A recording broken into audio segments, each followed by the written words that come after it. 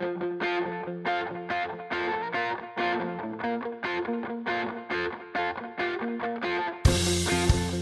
are listening to your New Puppies Podcast, starting you and your dog off on the right paw. Here's your host, Debbie Salento.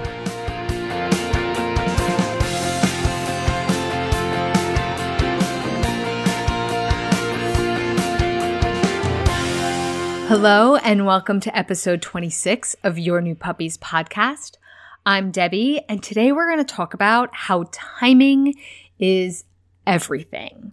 So I've talked about it before that our dogs are very present-minded. They only really know what's happening right now in this moment. So that means whenever we're trying to teach our dogs a new behavior or stop an unwanted behavior, we can only do that in the moment the behavior is happening. Even if the behavior happened 30 seconds ago, it might as well have been 3 days ago to our dog. And we can't sit our dog down and say, hey, you remember that thing you did a while ago? I really liked it. Do it again. Or that was not good. That was against the house rules. You're not allowed to do that. You can't do that with our dogs. The only way to communicate that with them is while the behavior is happening. And this isn't really that easy. It's a skill. It takes practice. This is something that doesn't come natural to us, but if we can be aware of it, that we can only reward or correct behaviors while they're happening, it is really going to benefit the training of our puppy. So a while ago, I get a phone call from a client. She has a puppy, 12 weeks old, in the middle of potty training, and she was super concerned because her puppy hated being outside.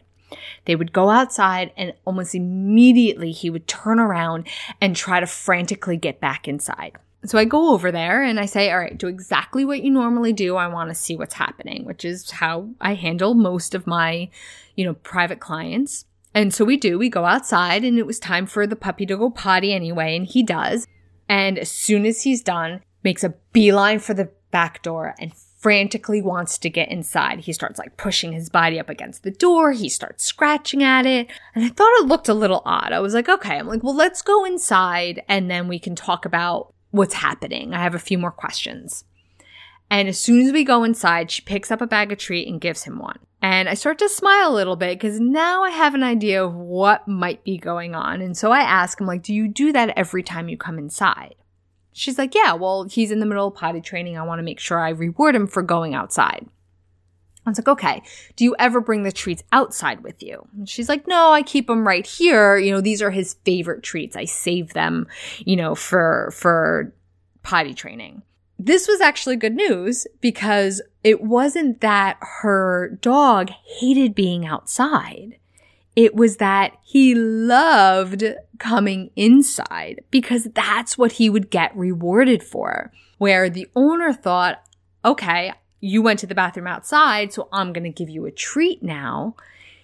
In our dog's mind, because they went to the bathroom 30 seconds ago, 10 things have happened since then. So, went to the bathroom, saw a leaf, got to smell some grass, saw a squirrel run up the tree, and then I came in the back door, and then I got my treat. Well, the last thing they did was come inside. So that's what they think they're being rewarded for. So that's the behavior that he wanted to repeat over and over and over again because he wanted that treat, was to come inside. This was actually good news because it was a pretty easy fix. I think we ended up just getting rid of the treats. And eventually he backed off of that good association with coming inside. And so he was more willing to stay outside longer. If you want to reward your puppy with treats for going for potty training, you have to do it while they're going to the bathroom. The treats have to come outside with you, and you have to be putting it in their mouth as they're going to the bathroom.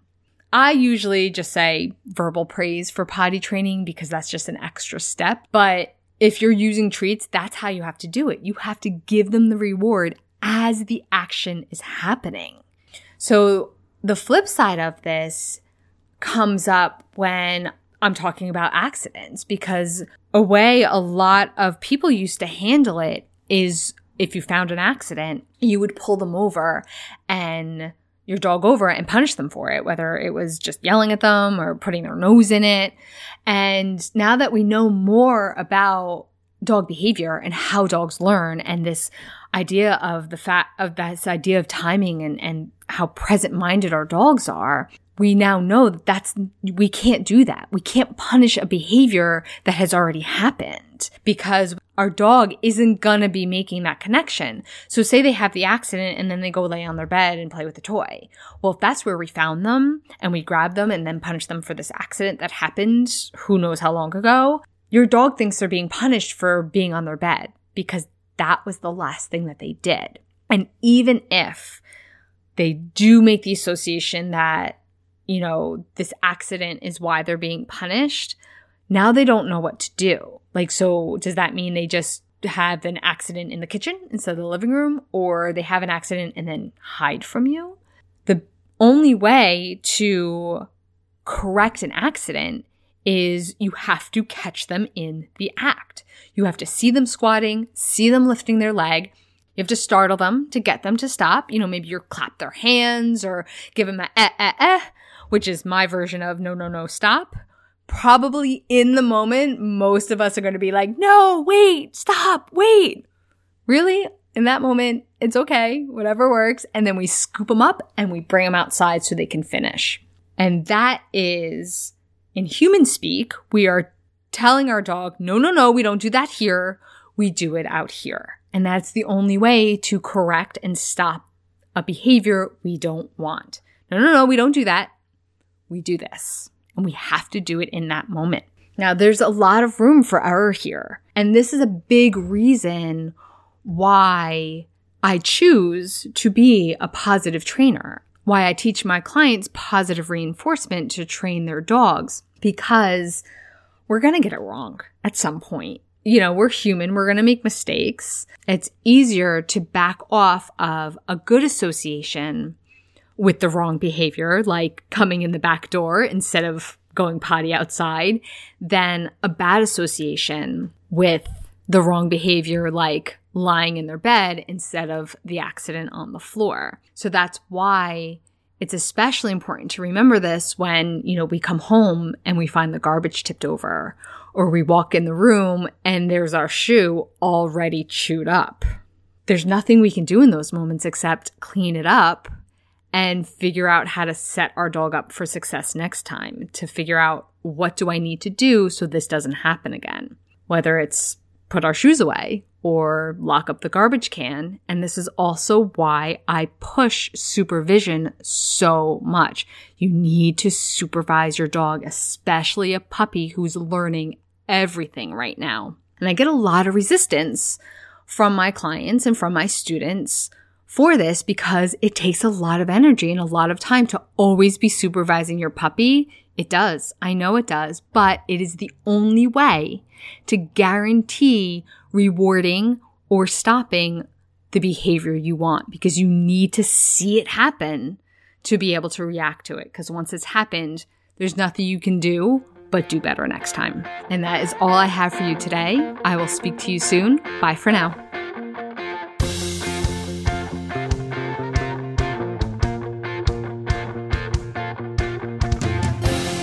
Thank you for listening to your New Puppies podcast. Learn more about us at playtimepaws.com.